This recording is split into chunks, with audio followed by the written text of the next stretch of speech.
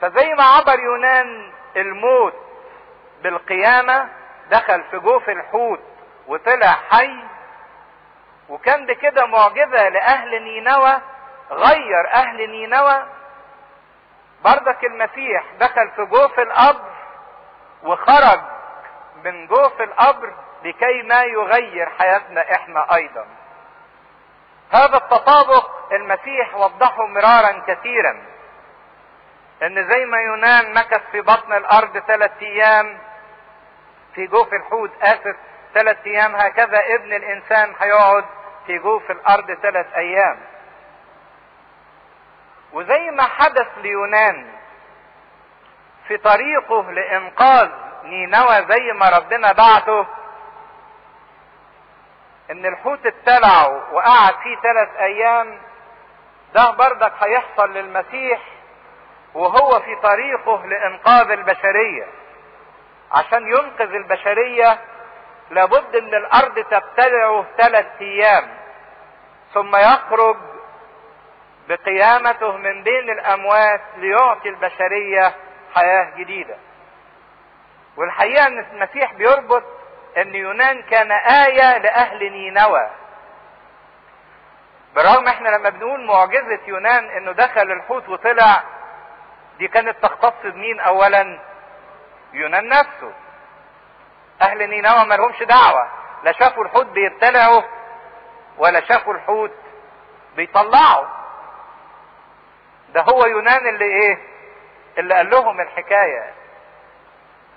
هي دي اللي احدث التغيير فيهم، هي دي اللي صدقوها فتابوا، لانهم صدقوا منادات يونان. الحاجة العجيبة ان الانذارات اللي حملها يونان لاهل نينوى بعد 40 يوم سطينا، لانهم صدقوا الكتاب. لما نشوف ان الانذار بتاع العالمين وده اللي حصل. ده انا عايزكم لما جه خليل وحرقها بالنار وخرب الهيكل ودمر الهيكل وشتت اليهود في كل انحاء العالم، وده كان سنة 70 ميلادية، يعني بعد المسيح بكم سنة؟ ب40 سنة. كأيون اهل نينوى ما فلتوش لانهم ما صدقوش كرازة المسيح، وبعد 40 سنة خربت اورشليم لحد دلوقتي. هم طلبوا آية من السماء، ورينا آية من السماء علشان نصدق. قام المسيح اداهم آية منين؟ من الارض. قال لهم عايزين آية؟ لا، انا مش هديكوا آية من السماء، انا هديكوا آية من الارض، ان ابن الانسان هيخش في جوف الارض 3 ايام وايه؟ ويخرج. دي الآية المعجزة اللي انتم محتاجينها، محتاجين انكم تشوفوها وتصدقوها. مش محتاجين معجزة من السماء، انتم محتاجين معجزة من الارض. طلبوا آية من المسيح علشان يدينوا المسيح ويشتكوا عليه ويجربوه ويصطادوه، فقام المسيح اداهم آية تدينهم. عشان كده يقول لهم ان رجال نينوى هيقوموا في يوم الدين، في يوم الدينونة، ويدينون هذا الايه؟ الجيل، لانهم تابوا بمنادات يونان. وهو ذا اعظم من يونان هنا، لكن هم ما صدقوش. يقول لهم في عدد 31 ملكة سبأ ستقوم في الدين يعني في يوم الدينونة مع رجال هذا الجيل. ملكة سبأ هتقف قدام رجال هذا الجيل اللي ما صدقش بكرازة المسيح، وتدينهم. ليه؟ لانها اتت من اقاصي الارض، جت من مسافة بعيدة، متحملة المجهود والسفر ومشقة السفر ومخاطر السفر من اجل حاجة واحدة بس، انها اشتاقت تسمع حكمة سليمان الملك، لتسمع حكمة سليمان، وهو ذا اعظم من سليمان ها هنا.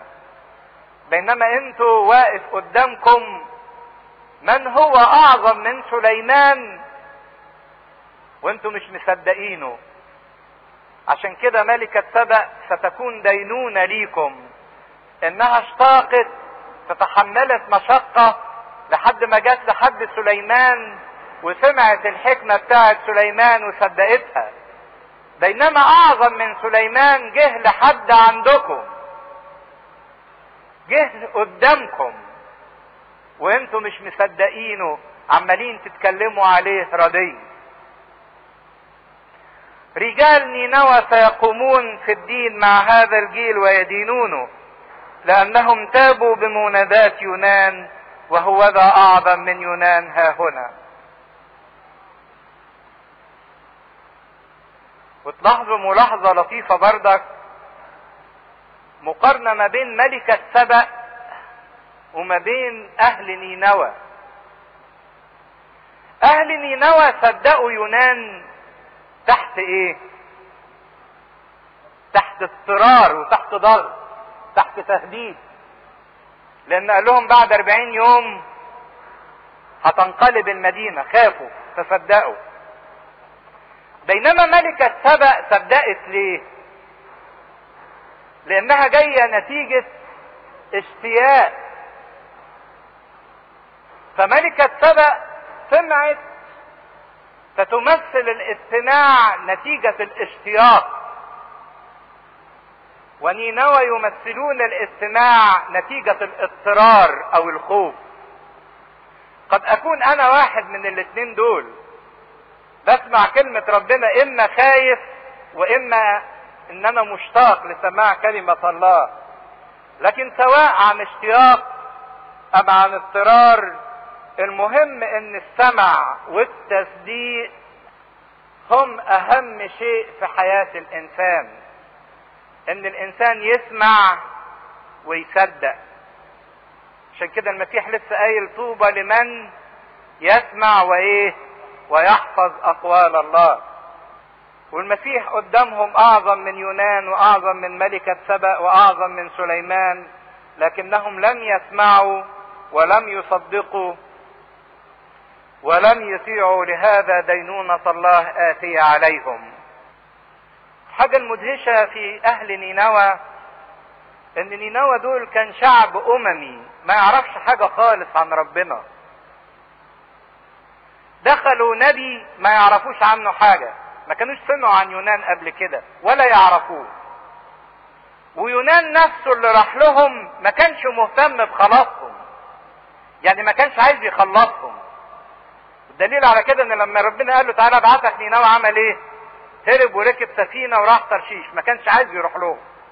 يعني شعب اممي راح له نبي ما يعرفوش، والنبي ده كمان مش عايز يخلصه، ده راح له غصب عنه لان الحوت رماه عند نينوى. لكن بالرغم من كل ده سمع ليه وطاعه وصدقه وتاب توبة حقيقية. بينما شعب اسرائيل اللي يعرف ربنا واللي ربنا تعامل معاه مرات كتيرة، جاله المسيح اللي هو يعرفه كويس، ده عنده آلاف النبوات بتكلموا ان في مسيح آتي، وهم كانوا منتظرينه، يعني كانوا عارفين المسيح كويس. والاكثر من كده المسيح جالهم مخصوص علشان عايز يخلصهم. شوفوا بعكس نينوى شعب امم ما يعرفش حاجة، ما يعرفش حتى النبي اللي بيكلمه، والنبي اللي بيكلمه مش عايز يخلصه. لكن بالرغم من الصعوبات دي كلها الا انه صدق وتاب واتغير. بينما شعب اسرائيل اللي يعرف ربنا واللي مستني المسيح، واللي المسيح جه مخصوص علشانه لانه بيحبه، الى خاصته جاء وخاصته لم تقبله، رفضوه بالرغم انه حبهم للغاية وجه مخصوص علشانهم. عشان كده خدوا بالكم خطورة الرفض في حياة الانسان،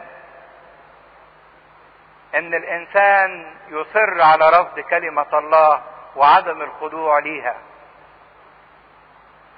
المسيح سبق وحذرهم ان هذا الجيل ستكون له دينونة عظمى، لانه ما صدقش. دول اهل نينوى رجعوا تابوا بالرغم ان الادلة اللي كانت قدامهم او اللي تدفعهم ان هم يصدقوا يونان كانت معدومة خالص. ايه اللي يثبت يا يونان ان كلامك صح؟ ما كانش عنده ولا دليل. حتى لما قال لهم ان بعد 40 يوم ستنقلب المدينة ما كانش في ادلة يقدر يقدمها لهم علشان يصدقوها. ما عندهمش ولا دليل.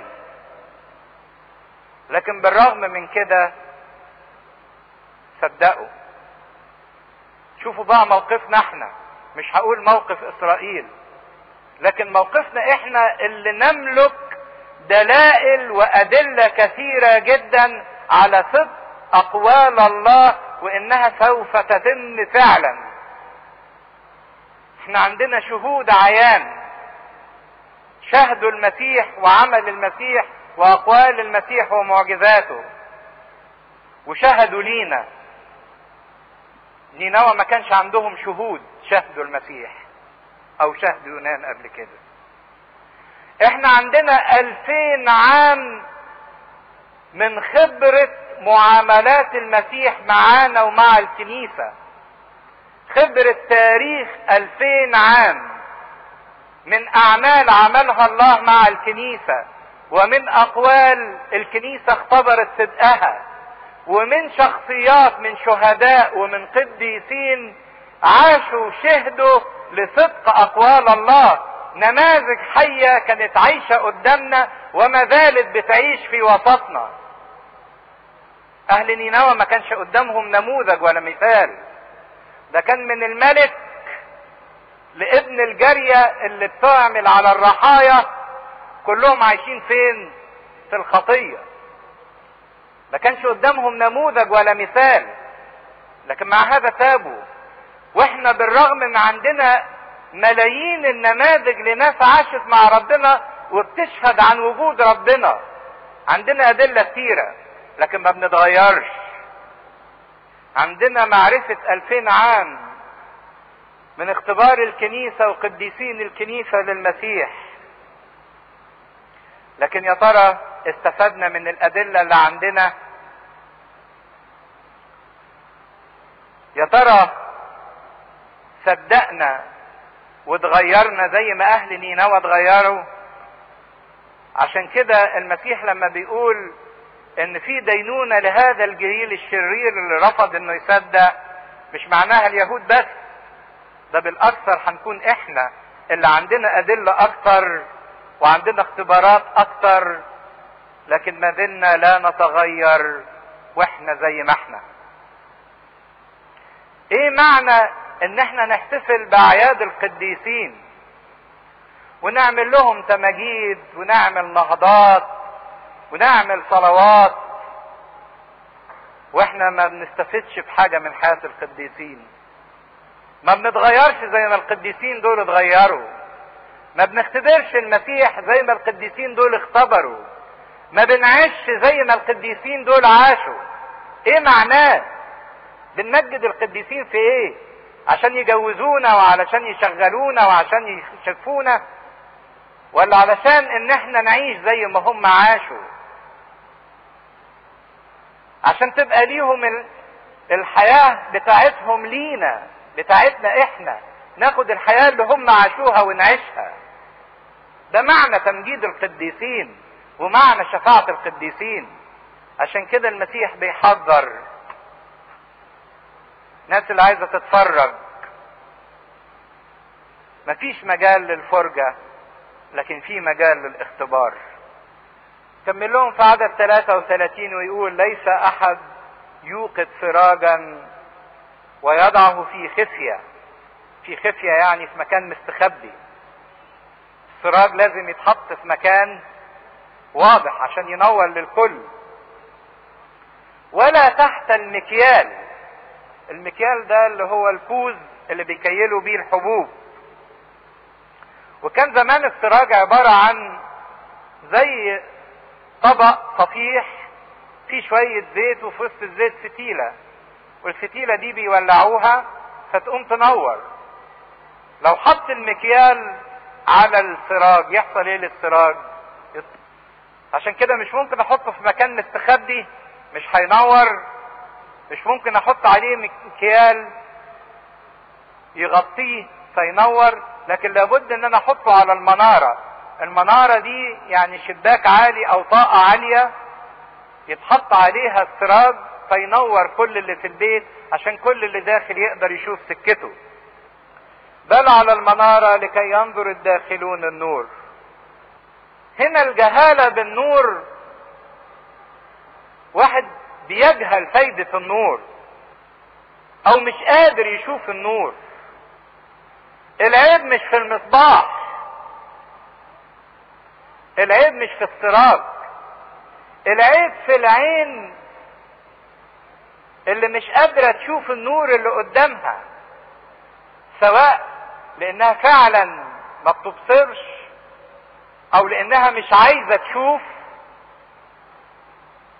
ما هو ممكن الواحد ما يشوفش مش لانه فاقد القدرة على الابصار، لانه مش عايز يشوف، او لان الواحد مش عايز يشوف الا اللي عايز يشوفه، ما بيشوفش الا الحاجة اللي على مزاجه، لكن الحاجة اللي مش على مزاجه ما يشوفهاش.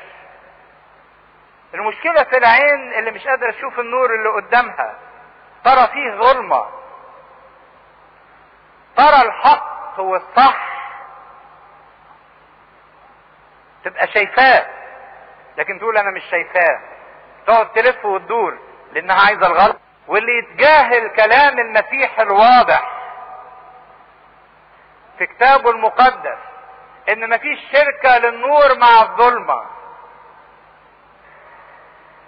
وان هو النور الحقيقي هو اللي بيعمي عينيه بنفسه.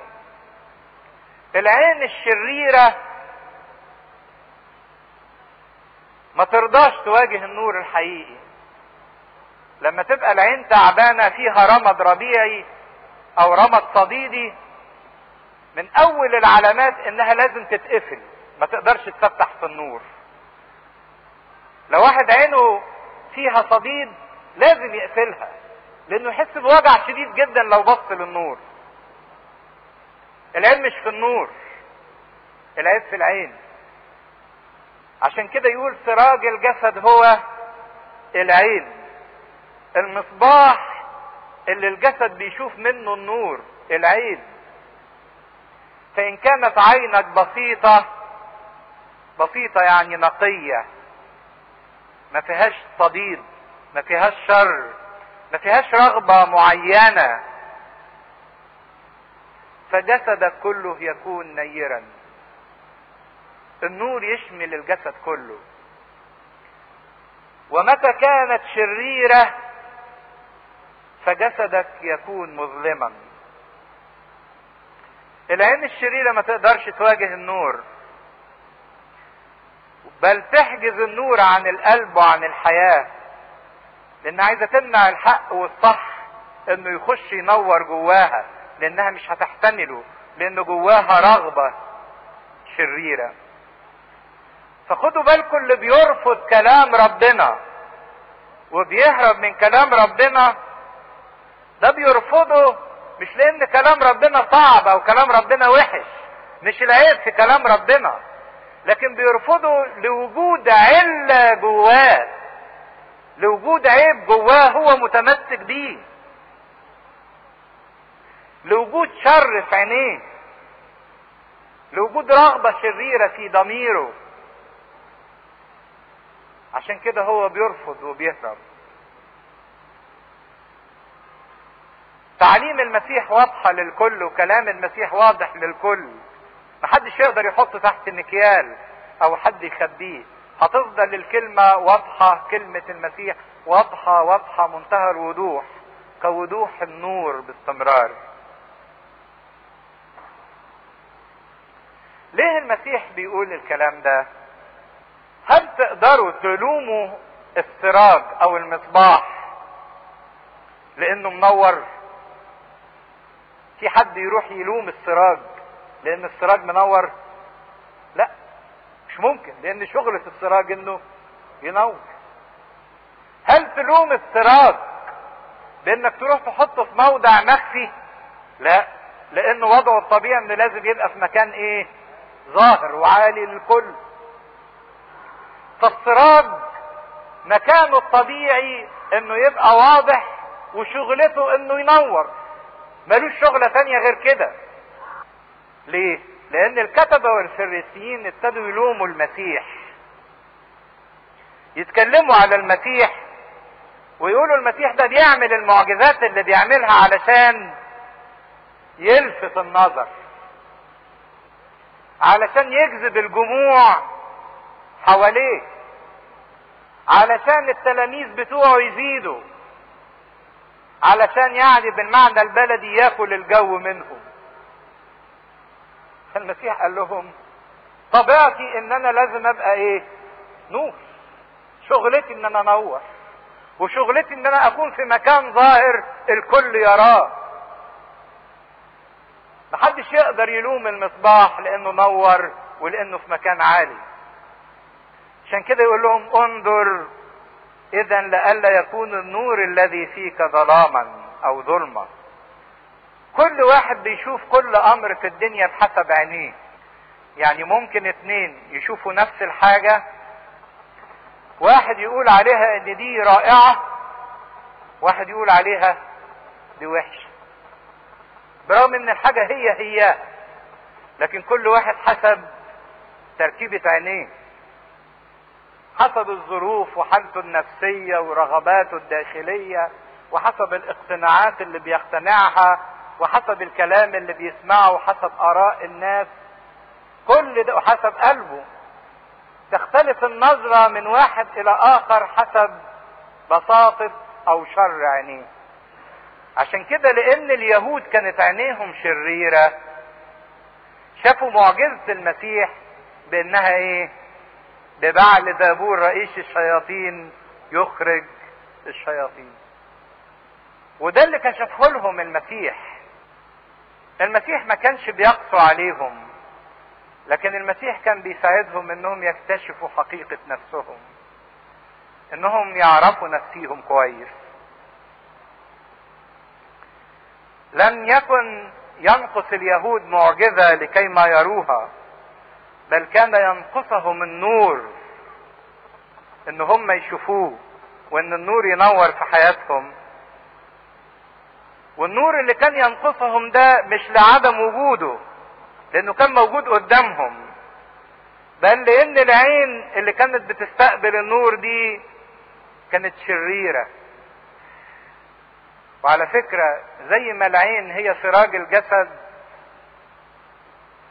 يعني الجسد بيشوف من خلال العين، الضمير سراج النفس. يعني لو ضميرك كويس نفسك هتبقى مستنيرة منورة. لو ضميرك رديء وخبيث وشرير نفسك تكون مظلمة. عشان كده المسيح بيقول انظر لئلا يكون النور اللي فيكم ظلام. ما هو النور ده الضمير بتاع النفس. اذا كان الضمير بتاع الانسان سيء وخبيث وملتوي سيرى كل شيء ظلمة، لكن لو كان ضمير نقي سيرى كل شيء نور. عشان كده اخطر حاجة في حياة الانسان انه يكون مصدر الفكر والتمييز بتاعه اللي هو الضمير. ما هو ضميرنا ده اللي بيكون افكارنا واللي بيخلينا نميز بين الامور المتخالفة، ما بين الصح والغلط، الشر والخير.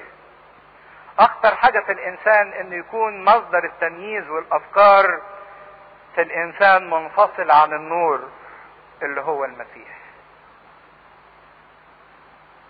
يبقى الصلة بينه وبين المسيح مقطوعة. فان كان جسدك كله نيرا ليس فيه جزء مظلم يكون نيرا كله، كما حينما يضيء لك السراج بلمعان. يعني ممكن نقولها بعبارة اخرى، اذ كان جسدك كله نيرا يعني مستنير بالمسيح، ليس فيه جزء مظلم، يعني ما فيهوش مكان للشيطان، لان الشيطان هو سبب الايه؟ الظلمة. فيكون الكل هنا بمعنى كل العالم اللي حواليك والحياة والوجود نيرا منيرا حولك. يعني اذا كان كلك للمسيح مستنير وما فيش مكان للخطية وللشيطان وللظلمة، الكون والوجود والطبيعة والعالم كله هيبقى منور حواليك. تستطيع ان ترى كل شيء في العالم وفي الوجود جميل ومبهج ومنعش. رأيتك للكون وللوجود، اذا كنت انسان متشائم فالتشاؤم ده نتيجة ان في ظلمة جواك. اذا كنت انسان موسوس وساخط على كل اللي حواليك فالمشكلة مش في اللي حواليك، المشكلة في نظرتك انت للي حواليك. الحتة دي خطيرة جدا ومعزية جدا للإنسان، لأن حتى لو كان الإنسان بيعيش في ظروف صعبة جدا جدا وبتقابله عثرات من بيته ومن أهله ومن المجتمع ومن الشارع ومن الكنيسة ومن الدولة ومن الوجود كله، وبتقابله مقاومات وإحباطات، إذا استعان هذا الإنسان بنور المسيح والمسيح نور كيانه، نور عقله وفكره ونظرته وجسده ومشاعره وعواطفه، من خلال كلام المسيح فتح قلبه للنور ودخل نور المسيح وملأ حياته، هيرى الحياة بالرغم من صعوبتها وبالرغم من قسوتها وبالرغم من كل العقبات اللي فيها، هيلاقي ان الحياة جميلة ومبهجة ومفرحة، وان الحياة نستحق ان نحياها، لان كل العقبات هتزول بنور المسيح وكل المقاومات هتكون في نور المسيح. فيستطيع الانسان انه يسعد بحياته وباللي حواليه. من اقصى العبارات اللي قريتها لاحد الفلاسفة عبارة بيقول: هل تستحق هذه الحياة ان نحياها؟ بيقول كده، يعني الدنيا دي تستحق ان احنا نعيشها فعلا؟ لا، هو بينفي، هو مش بيتفائل، هو بينفي، لانه ما لقاش حاجة حلوة ايه في حياته خالص. لدرجة يعني بيقول ان الدنيا دي ما فيهاش حاجة تستحق ان احنا نعيشها. دي نظرة الانسان اللي ما فيش نور المسيح في حياته، اللي يرى كل شيء بعين مظلمة. لكن ما امجد هذه الحياة وما اجمل هذه الحياة اذا نظرت اليها من خلال نور المسيح. وفيما هو يتكلم سأله فريسي ان يتغدى عنده فدخل واتكأ.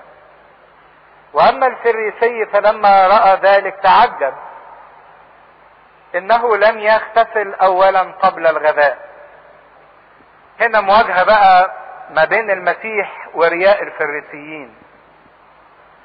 احنا شايفين واحنا بنقرا في الكتاب المقدس ان المواجهة عمالة تتصاعد ما بين الكتبة والفريسيين وما بين المسيح. ابتدوا يتهموه اتهامات، ينتقدوا اعماله، ينتقدوا كلماته، ينتقدوا تصرفاته. فواحد من الفريسيين طلع لئيم شوية، قال: طب احنا عمالين نواجهه ونخبط فيه ليه؟ ما تجيبه، احتويه، هاته اعزمه عندك، شوف ايه اللي جواه. ما هو ما عزمهوش نتيجة حب، هو عزمه نتيجة لؤم، خبث، رياء. الفريسيين دول اللي نصبوا انفسهم حراسا لمبادئ وفتاوي وطقوس وممارسات فرضوها على الناس وخلوها شبه قوانين رسمية، وتقلوا على الشعب وصنعوا من الشريعة دين اخر خالص، عبارة عن طقوس وممارسات وشكليات واوامر ونواهي، لدرجة انهم غرقوا في الطقوس دهيت وغرقوا في الشكليات وابتعدوا عن ربنا، لدرجة ان هم صاروا يهتموا باتفه الامور، زي ما قال لهم تعشروا النعناع والسذاب والبقر، وتجاهلوا الحب والرحمة والحق والعدل. دول الفريسيين سموا نفسهم جماعة المعتدلين، طبقة فوق الناس كلها، المدققين يعني قوي. المهم واحد من الفريسيين والمسيح عمال يتكلم حاول يسكت المسيح، قال لك نسكت الراجل ده ازاي؟ هاتوا بيتك اكله. سألوا فريسي ان يتغدى معه. طب ما تيجي تقعد بقى معايا وسيبك من الناس والكلام ده، تعال انا اكلك. العجيب ان المسيح دخل وراح، بالرغم ان المسيح كان كشفه جدا وعارف هو عزمه ليه. لكن الانسان الفريسي ده بيمثل ناس كتيرة من المسيحيين منا، بتعزم المسيح وهو بيقبل، لكن للأسف ما بيتمتعوش بالمسيح. يعني ممكن اعزم اساقفة في بيتي وكهنة وخدام وافتخر باني عزمت ابونا فلان وسيدنا فلان، وكأني عزمت المسيح في شخص فلان، لكن للأسف ما بتمتعش بيه. زي الفريسي ده اللي عزم المسيح لكن ما تمتعش بالمسيح، بل بالأحرى ده خد ايه؟ دينونة.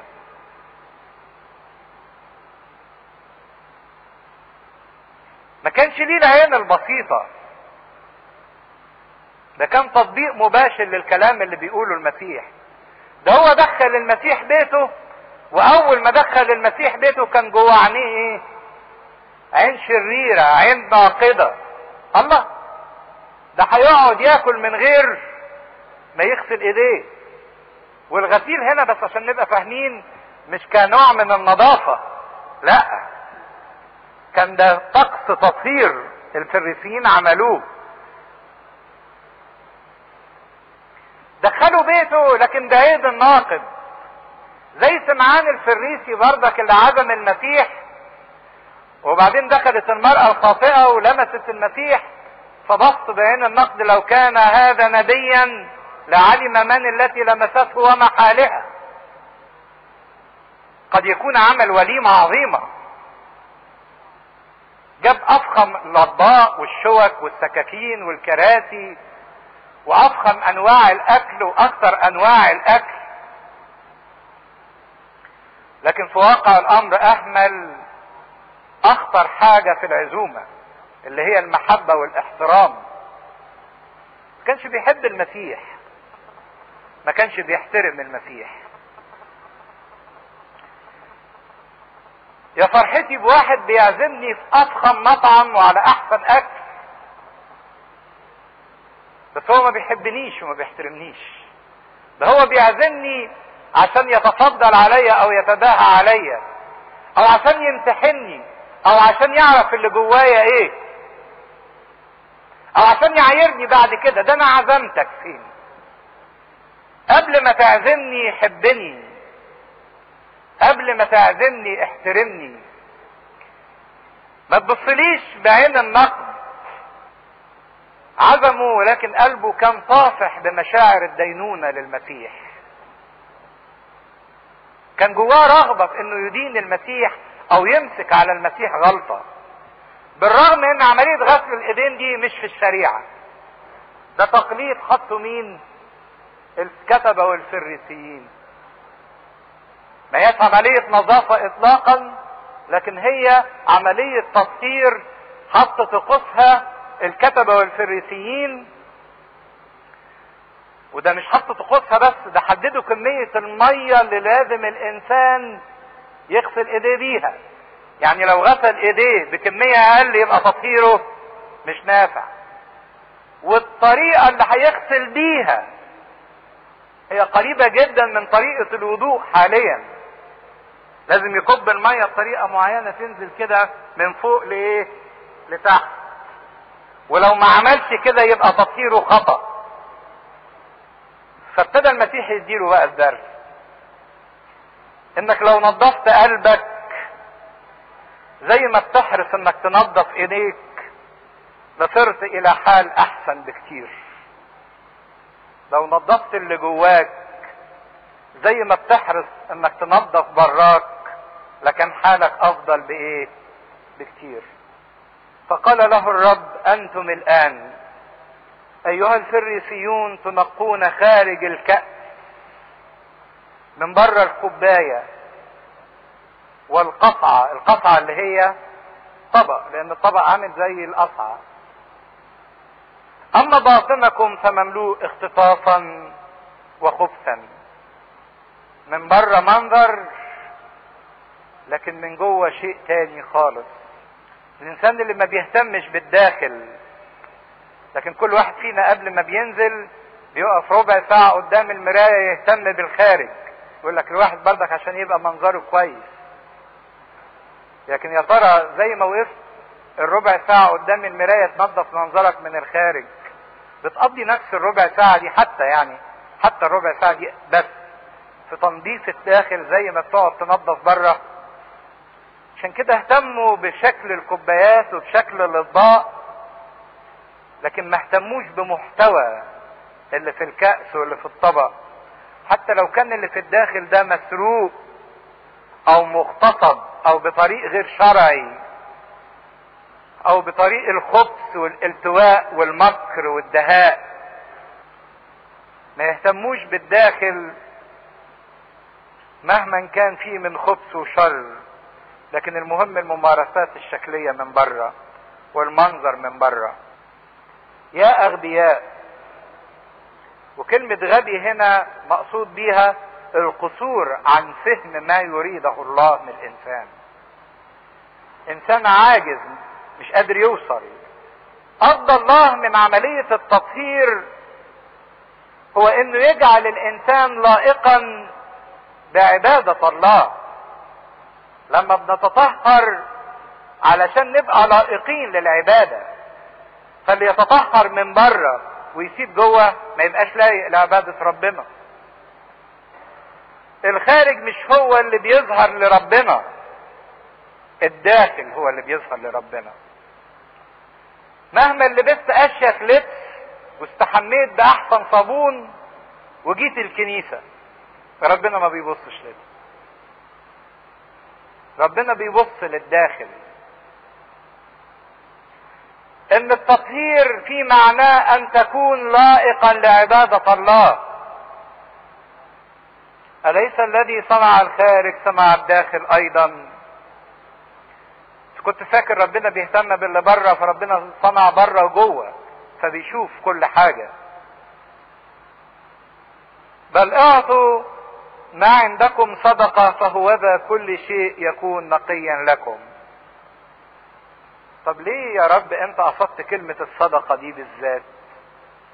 هو معروف من انجيل متى الكتبة والفريسيين كانوا مشهورين بالطمع، عشان كده كانوا بياكلوا بيوت اليتامى والايه والارامل. قال لهم لو عايزين تنضفوا فعلا هاتوا اللي عندكم وادوه ايه؟ صدقة، بدل ما انتوا كل شغلكم ان انتوا تاخدوا من الناس. لو اردتم ان تطهروا القصعة والكأس اعطوا ما فيها للغير صدقة فتصيروا انقياء في عيني الله. لكن انتم مليانين اختطافا يعني عايزين تاخدوا ليكوا، وخبث بمكر. حقيقة في مقابلة لطيفة في الكلمة اللي نطقها المسيح، كلمة صدقة وكلمة اغتسال باللغة الارامية زي ما نطقها المسيح. كلمة يغتسل بالارامي اسمها دكاي، وكلمة صدقة يعطي صدقة بالارامي ذكاي، ومنها جت كلمة زكاة او زكاة. فالكلمتين قريبين من بعض. عايز تتغسل زكي، وفرة كرمك يكشف عن طهارة قلبك. ده اللي المسيح عايز يقوله. اذا كان قلبك مفتوح بالعطاء فده يدل على ان قلبك نضيف من جوه، بس العطاء الحقيقي اللي عن حب، مش العطاء المظهري. ما هو كانوا برضك بيدوا، لكن قبل ما يدوا يصوتوا قدامهم بالايه؟ بالبوق. ولكن ويل لكم ايها الفريسيون لانكم تعشرون النعنع. النعنع اللي هو نبات النعناع اللي بينمو في الحدائق بتاعة البيوت، والسذاب بردك نبات ضعيف كده لكن طعمه مر جدا، بيستخدموه في الطب. وكل بقل زي الفول وزي الفاصوليا واللوبيا والبقوليات الناشفة. وتتجاوزون عن الحق اللي هو العدل الصح ومحبة الله، دي ممكن تفوتوها، لكن تدققوا قوي في انكم تطلعوا العشور بتاعة البقوليات. الانسان اللي بينشغل بالتوافه عشان يتلهي فيها ويهرب من الحاجات الكبيرة، الحب والتضحية والرحمة والصح، يقعد يقول اصل انا بقى مدقق جدا في اعطاء العشور، بديها والمليم قبل الجنيه، ويفتكر كده انه بيعمل كل بر، مفيش حاجة بتخش جيبي الا وبدي عشرها. اصل هم علمونا كده، في التافهة يطلع، لكن يجي في اللي فعلا ربنا عايزه الحب، وان الانسان يعيش صح ويعيش بالرحمة ويفوت يتجاوز، لانه ملهي في التفاهات. الاهتمام الشديد جدا بالوصايا اللي ما فيهاش صعوبة، دي كلنا عايزين نعملها، واللي ما بتكلفناش خسارة مادية. يعني ممكن يا رب البقوليات اطلع لك عشرها، بس البقوليات الكيلو ب2 جنيه، لما نطلع لربنا مثلا 20 قرش ولا 40 قرش مش هتفرق. لكن اللحمة الكيلو ب25 جنيه، لا هنا نبتدي نفاصل شوية، كفاية عليك 100 جرام. نيجي في التافهة وندقق جدا، لكن نيجي في الكبيرة ونفاصل مع ربنا.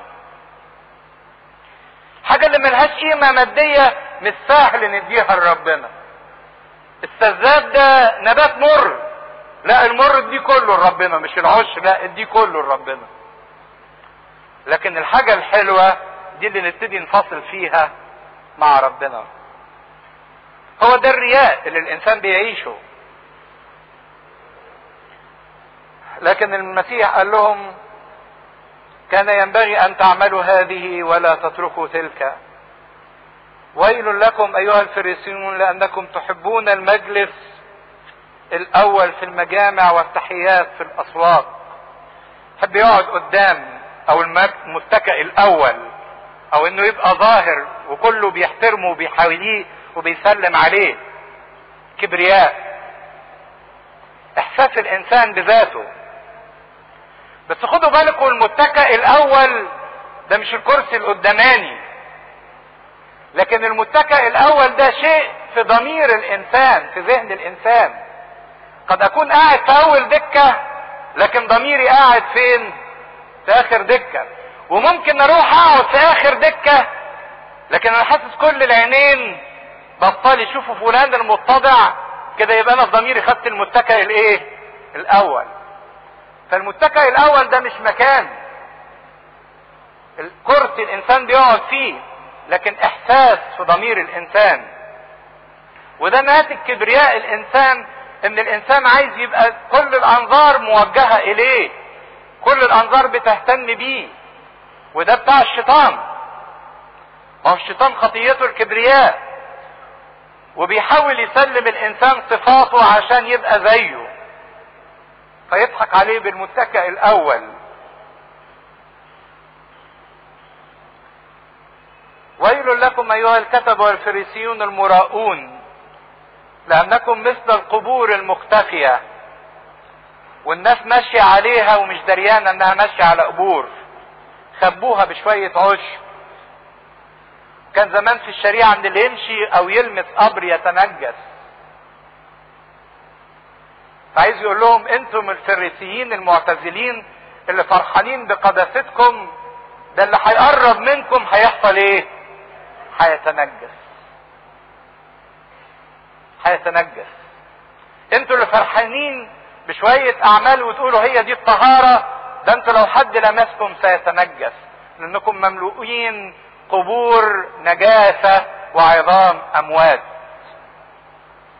في مواجهة ما بين المسيح ومع هذا الفريسي اللي عدمه لكن ما قدرش يفتح له قلبه.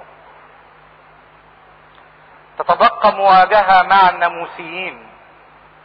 ايه الفرق ما بين الكتبة والفريسيين والناموسيين؟ فأجاب واحد من الناموسيين وقال له: يا معلم، حين تقول هذا تشتمنا نحن أيضا. فقال: ويل لكم أنتم أيها الناموسيون، لأنكم تحملون الناس أحمالا عثرة الحمل، وأنتم لا تمسون الأحمال بإحدى أصابعكم.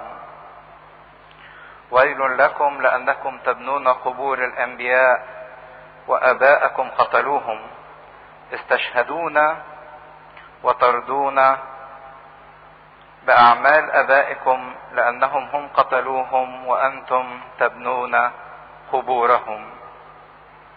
شفنا السيد المسيح في مواجهته مع الكتبة والفريسيين والناموسيين، وإن هو بيرفض الرياء أو المظهرية اللي الإنسان بيظهر فيها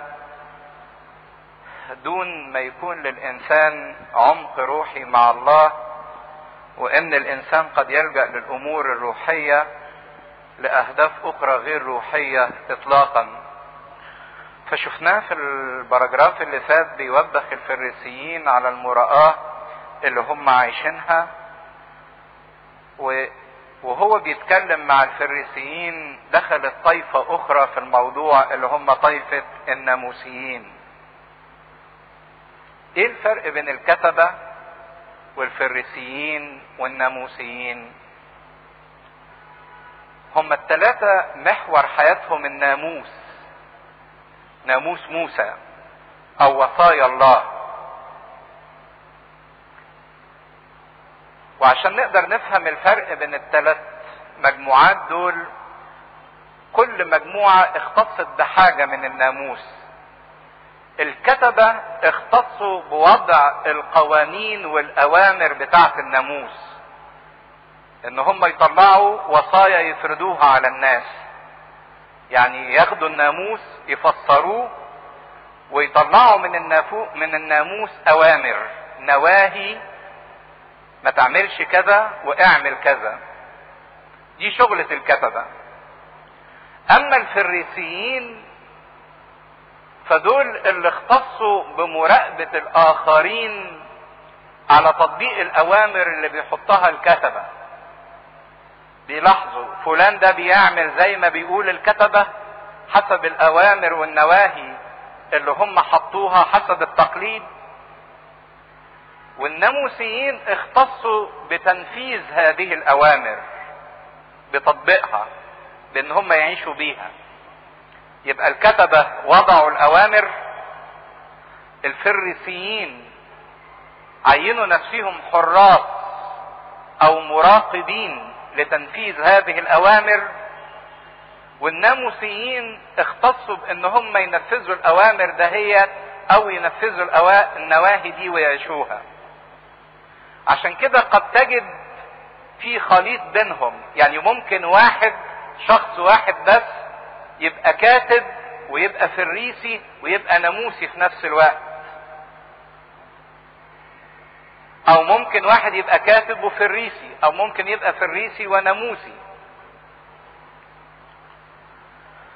فكانوا دول الطوائف اللي بتشتغل بالناموس، او الجماعات اللي ارتبطت بناموس موسى وبالوصايا بتاعت ربنا، شرحا وتعليما ووضعا ومراقبة وتنفيذا، وان هم يحكموا على المخالف، على الانسان اللي ما بينفذش هذا الكلام.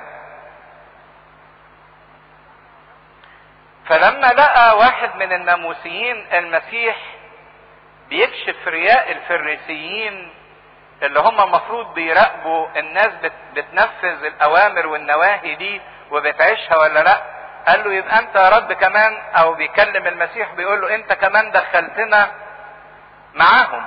اذا كنت بتشتم الفريسيين، ولاحظوا ان المسيح ما شتمش، المسيح كل اللي عمله انه انبهم او فضحهم او كشفهم على حقيقتهم. فقال له حين تقول هذا تشتمنا نحن ايضا. فبص له كده المسيح وقال له وانتم كمان الويل لكم. هما كلمتين المسيح وجههم للانسان، اما بيوجه له طوبى لكم، طوبى يعني يا سعادتكم يا غبطتكم يا فرحتكم، او ويل لكم. الويل يعني العقاب او الدينونة الشديدة اللي هتصيبكم نتيجة السلوك بتاعكم. ايها الناموسيون لانكم تحملون الناس احمالا عثرة الحمل. لان اللي اختصوا بالناموس ابتدوا يتقلوا على الناس، يتقلوا على الناس بمجموعة اوامر ونواهي، اعمل وما تعملش. واغلب الاوامر والنواهي دي حاجات من اختراعات البشر او من اختراعات الناس، مش ربنا اللي قايلها. يعني عشان تفتكروا الموقف، ان كان في واحد فريسي دعا المسيح، وبعدين المسيح دخل ياكل من غير ما يغسل ايده. طقس غسل الايدي ده من وضع مين؟ الناس، مش من وضع الناموس. الناس هم اللي حطوه، حمل حطوه على الانسان كنوع من التطهير، مش كنوع من النظافة، كنوع من الشكليات. الناموس ما قالش ان انت تغسل ايدك قبل الاكل. الناموس كان ليه وصية معينة للكهنة قبل ما يقدموا الذبيحة ان هم يغتسلوا، ده وضع معين. لكن هم استنتجوا منه حاجة وحطوها على الناس، تقلوا على الناس. وانتم لا تمسون الاحمال باحدى اصابعكم. مش بس ما بتشيلوش الحمل، ده مجرد ان انتوا حتى كمان ما بتلمسوش الحمل ده بصباع واحد. الرياء يخلي الانسان قاسي على غيره، يتقل على الناس، يقعد يخوف الناس ويكلمهم بحاجات شديدة جدا ويحط عليهم ويثقل ضمايرهم، بينما هو في واقع الامر ما بيعملش اي حاجة من اللي بيقول للناس اعملوها. ده انا عايز اقول ان ده مش بس في الخدام، لا ده في اي انسان. تيجي تلاقي كده كل واحد حول نفسه الى ناصح للاخرين، مرشد للاخرين، وبعدين يرشد الاخرين بامور صعبة جدا هو مش عايشها، يحط على الناس تقل ويثقل ضمايرهم، بينما هو ما بيقتربش حتى من هذا الحمل مطلقا. وكل ما تزداد الرياء في حياة الانسان، كل ما تلاقي الانسان قاسي اكتر في معاملته للاخرين وفي ارشاداته للاخرين. يعني الخادم ايا كان كاهن شماس علماني، اللي يقعد يتقل كتير قوي قوي على الناس ويخلي الناس تخش في شكليات وفي مظاهر خارجية وشوية ممارسات شكلية، تأكدوا ان الانسان ده مش عايش ربنا. هو في ذهنه ان كل ما يتقل على الناس كل ما الناس هتعتبره قديس ايه اكتر. يعني الموضوع ده زيادة قداسة في عينين الناس، كل ما تقل عليهم كل ما انا ازداد قداسة اكتر. ده اللي كانوا بيعملوه الناموسيين، كل ما يشددوا على الناس باوامر ونواهي كل ده ما بيديهم احساس ان هم يعني قديسين وان الناس تحترمهم، بينما في واقع الامر هم ما بيقربوش حتى من هذه الاوامر والنواهي او هذا الكلام اللي بيقولوه للاخرين.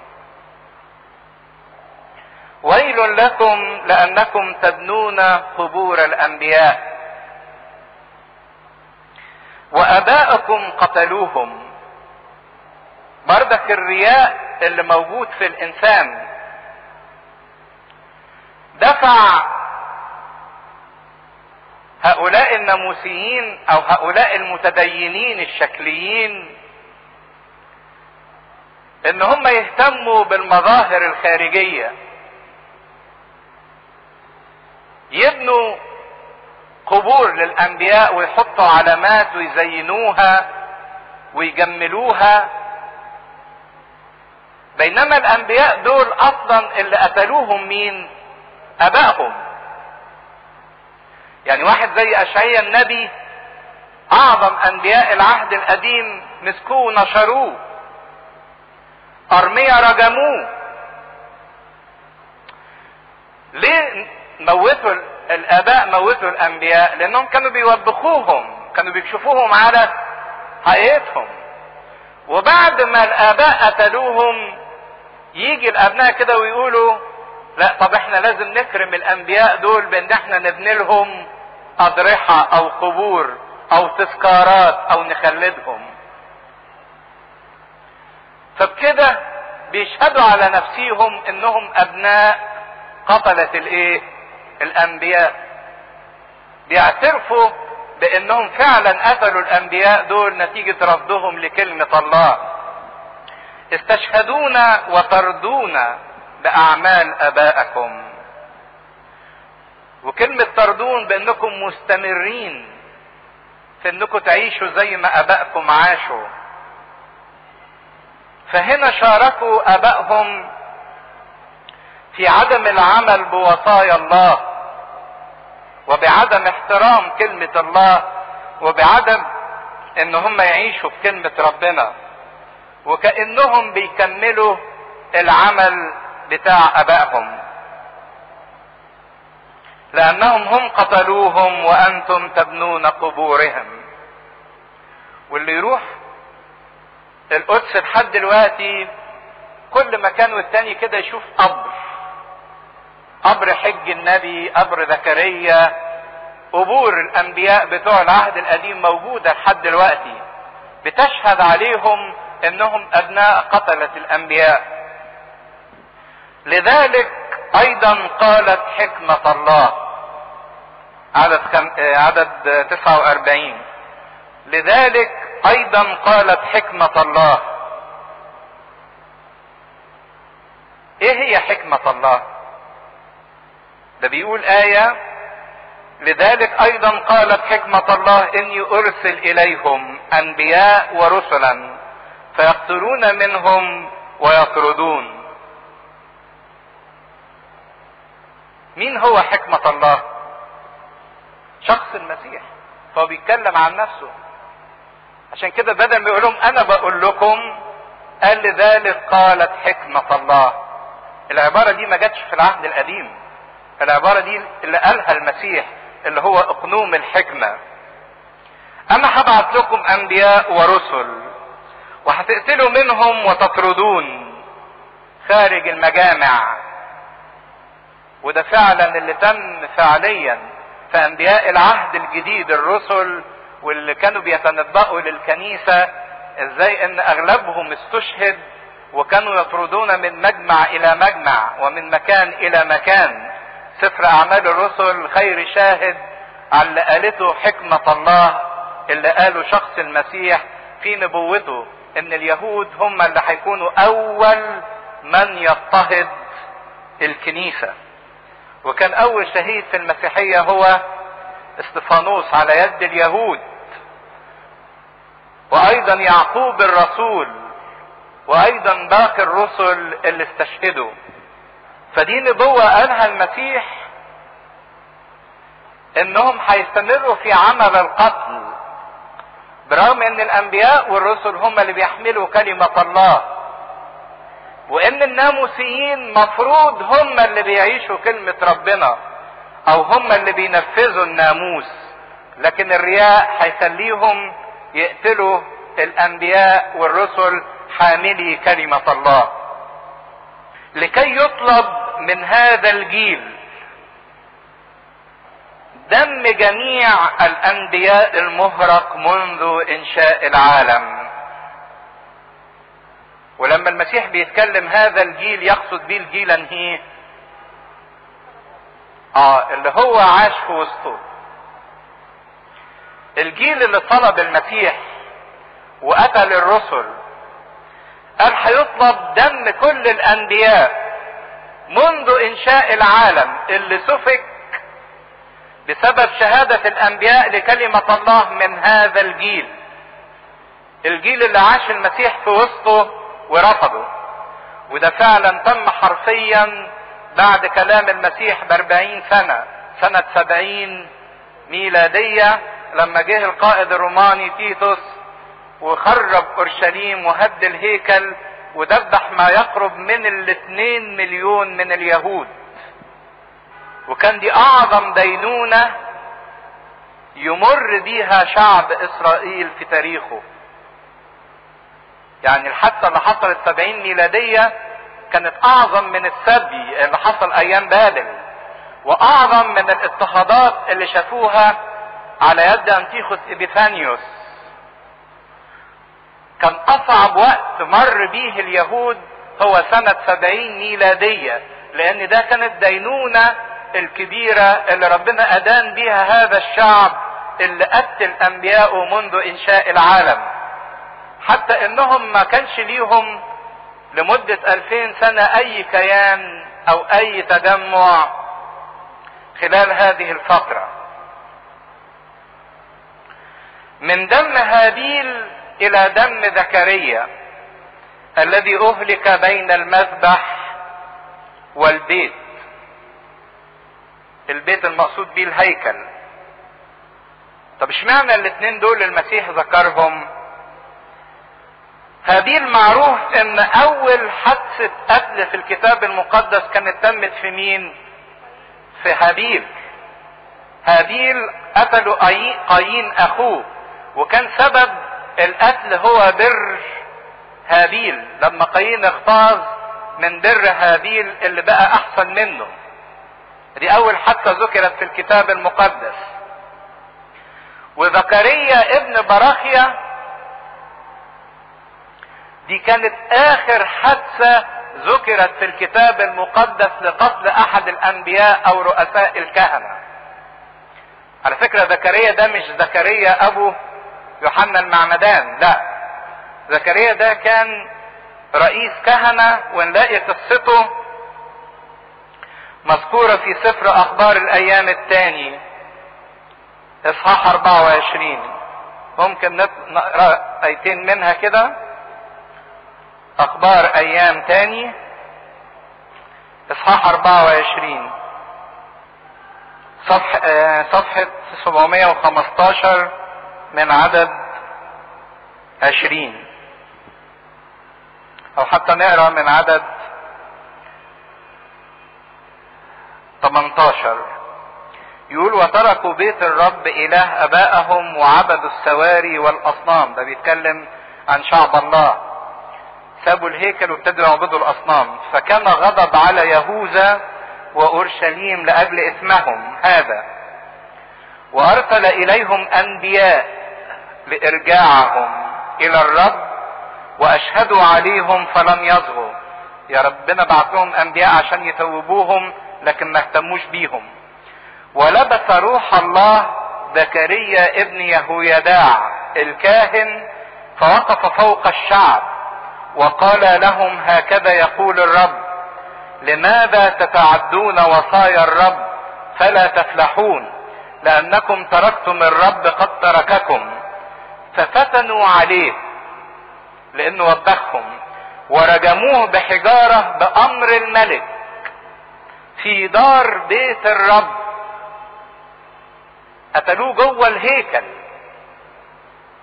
ولم يذكر يؤاش الملك المعروف الذي عمله يهويداع أبوه معه، بل قتل ابنه. وعند موته قال الرب ينظر ويطالب.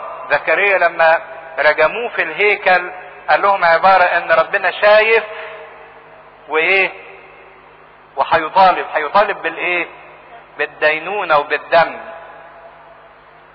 عشان كده جه المسيح فعلا يطالب بدم زكريا، او يطالب بدم كل الانبياء اللي ذكروا في الكتاب المقدس، من اول هابيل اول حادثة قتل حتى زكريا، دي كانت اخر حادثة قتل ذكرت في الكتاب المقدس. وكان السبب في كل هذا هو تمسك هؤلاء الانبياء ببر الله وبكلمة الله، بينما الشعب بيرفض كلمة ربنا. نعم اقول لكم انه يطلب من هذا الجيل، على حسب كلمة زكريا انه قال الرب ينظر ويطالب، فالمسيح قال لهم يطلب من هذا الجيل. كأن ربنا خزن الدينونة لحد ما هيخلص الدينونة دي كلها من هذا الجيل اللي هو بيرفض المسيح. عشان كده الانسان لابد ان هو يدرك ان ربنا شايف كل حاجة، وربنا عارف كل حاجة، يعرف مين هو اللي عايش معاه فعلا من الانسان المرائي الشكلي. ويل لكم ايها الناموسيون لانكم اخذتم مفتاح المعرفة، وما دخلتم انتم والداخلون منعتوهم. وكان في تقليد لطيف عند اليهود ان الناموسي لما يجي يوصل لسن 30 سنة، وده السن اللي انتوا عارفين اللي ابتدى فيه المسيح ايه؟ خدمته. سن 30 ده بالذات كان سن خطير بالنسبة لأي إنسان يهودي. الكاهن أو اللي من سبط هارون كان يستلم الكهنوت في سبط 30، اللاوي كان يستلم خدمته في سن 30. الناموسي لما يكمل سن 30 يعملوا له تقليد لطيف، يسلموه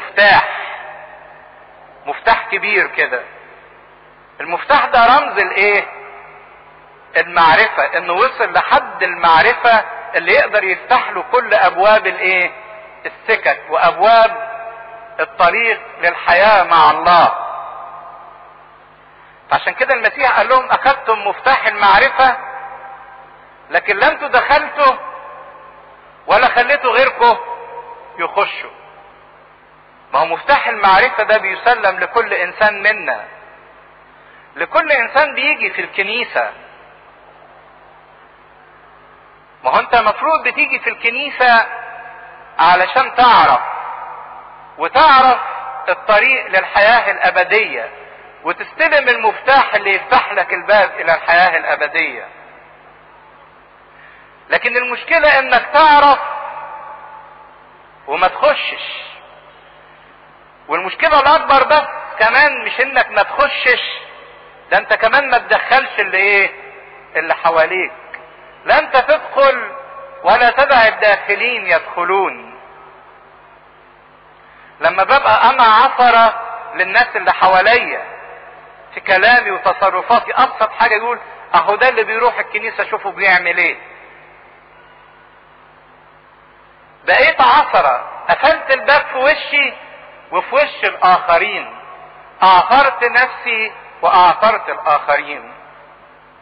عشان كده بنشوف ان المسيح يبدو انه عنيف جدا في كلامه، ودي من المرات القليلة جدا اللي المسيح ظهر فيها بهذا العنف ان صح هذا التعبير. لكن فعلا الله لا يطيق الرياء ولا يطيق الشكلية في العبادة ولا يطيق المظهرية. ده يعني حتى المرأة اللي جابوها وهي بتزني امسكت في ذات الفعل، المسيح ما عنفهاش، قال لها اين اولئك المشتكون عليك؟ اما دانك احد؟ وانا ايضا لا ادينك. يعني دي واحدة مسكنها في ذات الفعل، المسيح ما عنفهاش ما وبخهاش، لان دي عارفة خطيئتها، عارفة حالتها كويس، دي مش محتاجة لتوبيخ، دي محتاجة الى رحمة الى نعمة. لكن المشكلة في اللي حاسس انه كويس، في المشكلة في المرائي، في الانسان البارد الحار عارف انه حار، والفاتر عارف انه والبارد عارف انه فاتر، البارد عارف انه بارد. بينما المشكلة في الفاتر اللي مش شاعر بنفسه، اللي شاعر انه غني وقد استغنيت ولا حاجة بي الى احد. عشان كده كان المسيح بشدة يتكلم عن الرياء، وفيما هو يكلمهم بهذا ابتدأ الكتبة والفريسيون يحنقون جدا ويصادرونه على امور كثيرة، وهم يراقبونه طالبين ان يصطادوا شيئا من فمه لكي يشتكوا عليه. يحنقون جدا لما لقوا المسيح بيكشفهم على حقيقتهم، هم اللي كانوا اخدين وضع مكرم في اعين الناس. والكلمة الخطيرة ان الناس كانت بتكرم هؤلاء الكتبة والفريسيين وبيعتبروهم يعني ان هم مجال للقداسة، ان هم يقربوا منهم ويبقى ليهم علاقة بيهم. وبعدين المسيح قال لهم انتوا عبارة عن قبور مختفية. فكشف الرياء بتاعهم، يعني كل اللي يلمسكم يحصل له ايه؟ يتنجس. ده هم عندهم احساس بان كل اللي بيلمسهم بياخد بركة. فيقوم المسيح يقول لهم كل اللي يلمسكم يتنجس، وكل اللي يقرب من حياتكم يتنجس. فابتدوا يحنقون عليه، يعني يتغاظوا بشدة جدا منه. لم يجرؤ احد انه يواجه هؤلاء الفريسيين بالرياء بتاعهم، لكن المسيح واجههم بشدة. ويصادرونه، يصادرونه بمعنى يسألوه اسئلة كتيرة، يصادرونه على امور كتيرة. بس هدف الاسئلة اللي بيسألوها للمسيح مش انهم يعرفوا. في واحد بيبقى خبيث يجي يسأل سؤال مش لانه عايز يعرف، لا، لحاجة من الاتنين. الاسئلة الكتيرة دي اللي بيسألوها علشان يتوهوا الناس، فما يقدرش الهدف اللي المسيح بيتكلم من اجله يوصل ليه. يعني مثلا المدرس في الفصل لما يحب تلميذ يبوظ له الحصة يقوم يعمل فيه ايه؟ يسأله كتير في مواضيع مختلفة بحيث انه يشتت الايه؟ الكل، فما يقدرش يشتت المدرس واللي بيسمعه، علشان ما يوصلش يخلي المدرس يوصل للهدف اللي هو عايز يوصله للتلاميذ، يبوظ له الحصة. يعني ده اللي كانوا بيحاولوا يعملوه، يكلموا المسيح في مواضيع كتيرة مختلفة عشان الناس تتشتت وما تجمعش حاجة، والهدف اللي المسيح عايز يوصله للناس ما يوصلش. يصادرونه في امور كثيرة، ده اول هدف. الهدف الثاني بيفتحوا قدامه مجالات كتيرة علشان يغلطوه في اي مجال من المجالات، فيمسكوا له غلطة يصطادوه بايه؟ بكلمة ويشتكوا عليه، يقولوا للناس ما تسمعوش كلامه ده، شوفوا بيقولوا غلط. وسهل جدا لأي واحد انك تصطاده بكلمة، لان بردك من السهل جدا انك تحور كلام اي انسان، سهل جدا جدا. يعني لو انت اخد موقف عدائي من واحد ممكن تاخد اي كلمة بيقولها وما يبقاش هو قاصد المعنى اللي انت بتطلع بيه، لكن انت بتوصل لهذا المعنى لانك بتكرهه، لانك واقف في موقف عداء تجاهه. بينما ممكن نفس الكلمة واحد تاني يقولها تاخدها بمعنى اخر مختلف خالص. عشان كده اكبر مشكلة تحوير كلام الانسان، وخصوصا تحور كلام الانسان لو كان الانسان ده بيوبخك، تبقى يعني جواك احساس كده انك واقف له على الوحدة مستني له على الايه؟ على الغلطة. ازاي يوبخني ويفضحني؟ طب انا هطلع لكم بقى هو بيقول ايه وبيعمل ايه وبيتصرف ايه. تبقى واقف مستني له على الوحدة عشان تمسكها عليه كرد فعل، عشان تبرر نفسك قدام الاخرين نتيجة ان هو وبخك، فانت مستني له على غلطة عشان تمسكها عليه. وقد لا تكون غلطة في حد ذاتها، لكن انت ممكن تحورها. هو ده اللي بيحصل جوه الانسان. يعني لو في خادم وبخني، حتى لو كان لانه بيحبني، على طول جوايا رد فعل مستني له على الوحدة، علشان اول ما يعمل حاجة بس مجرد اقدر احورها للغلط، اقول شوف ده انا احسن منه، ابرر نفسي. ازاي يوبخني وازاي يقول لي كده؟ ما تشوف هو بيعمل ايه وبيقول ايه. ده نفس الوضع كان في هؤلاء الكتبة والفريسيين، فابتدوا يحصروه باسئلة كتيرة حتى يضيعوا الهدف من كلامه، وابتدوا يراقبوه طالبين ان يصطادوا شيئا من فمه لكي يشتكوا عليه. وبالرغم من ان المسيح كان عارف اللي جواهم كويس، وان هم بيترقبوا له اي شيء ممكن يمسكوه عليه، سواء حاجة سياسية او حاجة دينية او حاجة اجتماعية، لكن هو استمر في كشف هذا الرياء. وفي اثناء ذلك اذ اجتمع ربوات الشعب حتى كان بعضهم يدوس بعضا،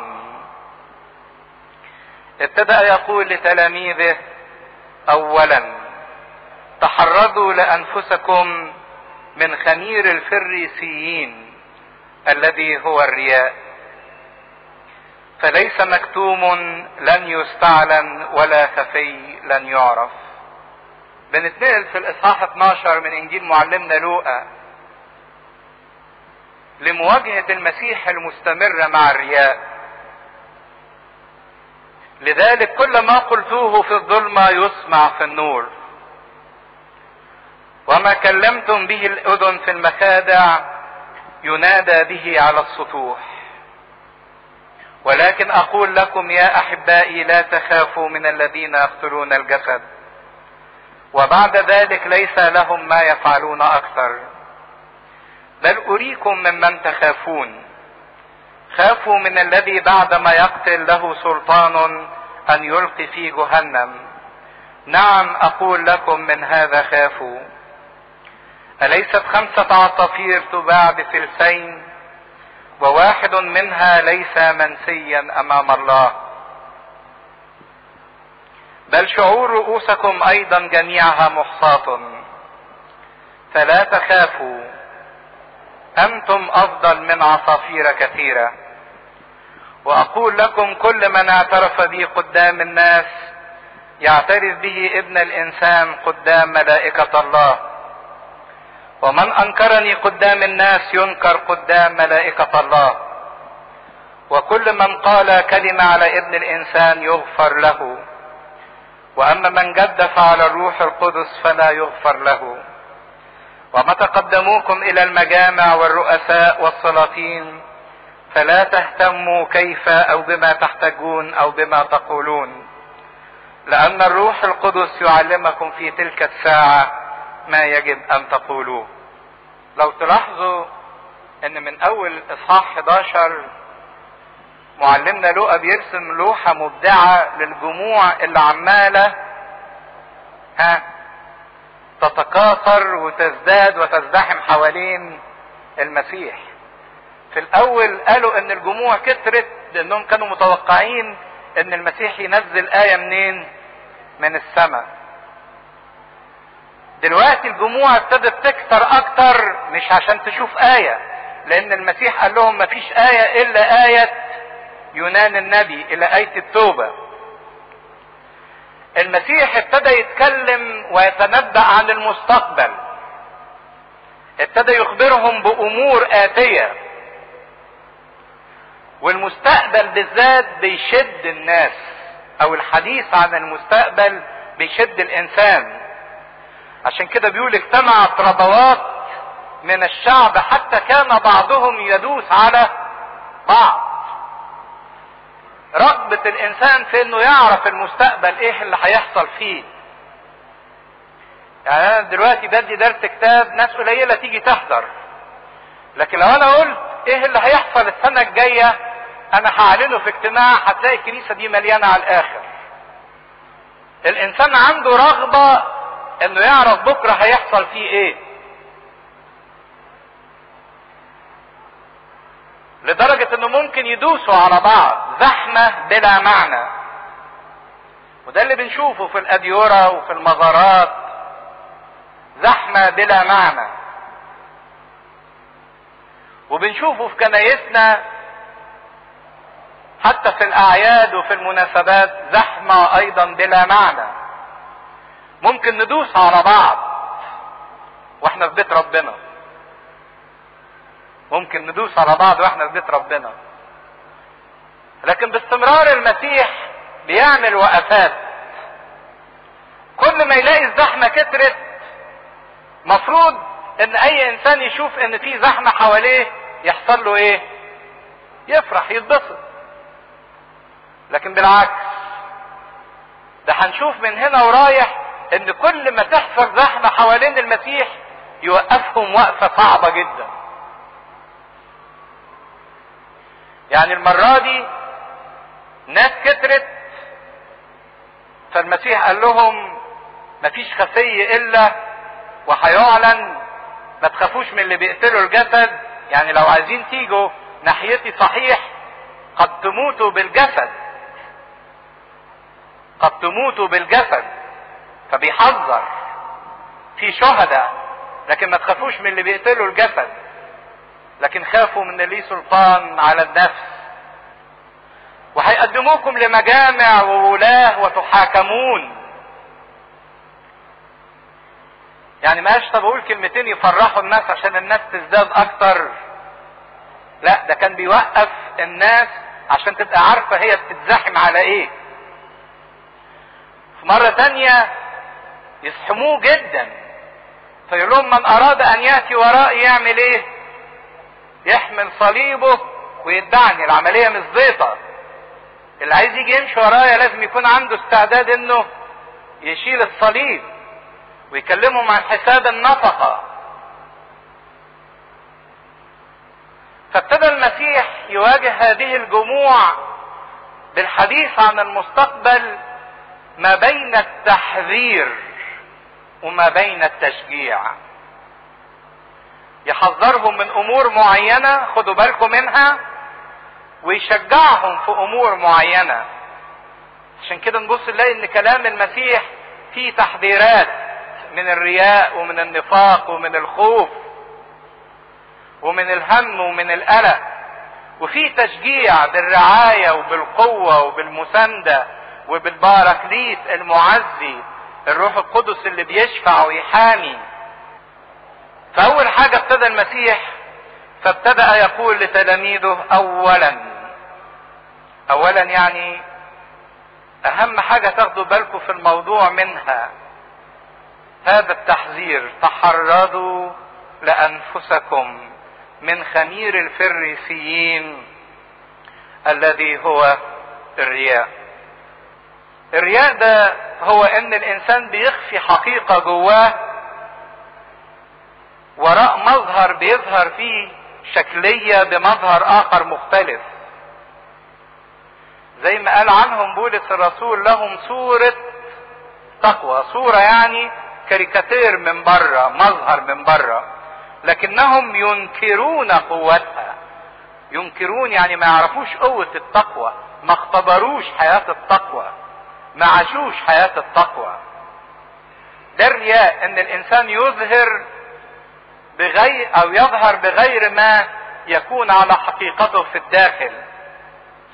والمسيح شبهها بانها دي زي الايه؟ الخميرة. عارفين الخميرة تبقى حتة صغيرة وتدفن في وسط العجين ما تبانش، لكن تأثير الخميرة في العجين ايه؟ يخمر العجين كله. هو ده الرياء، بيبقى مدفون جوانا، مستخبي جوانا، ما بيظهرش للناس من بره، لكن تأثيره بيدمر الحياة، بيفسد حياة الانسان كلها. ليه صورة التقوى لكن ينكر قوتها. وهنا انكار قوة التقوى يعني انكار الحياة مع المسيح. ممكن يبقى لي مظهر من بره ان انا عايش مع المسيح،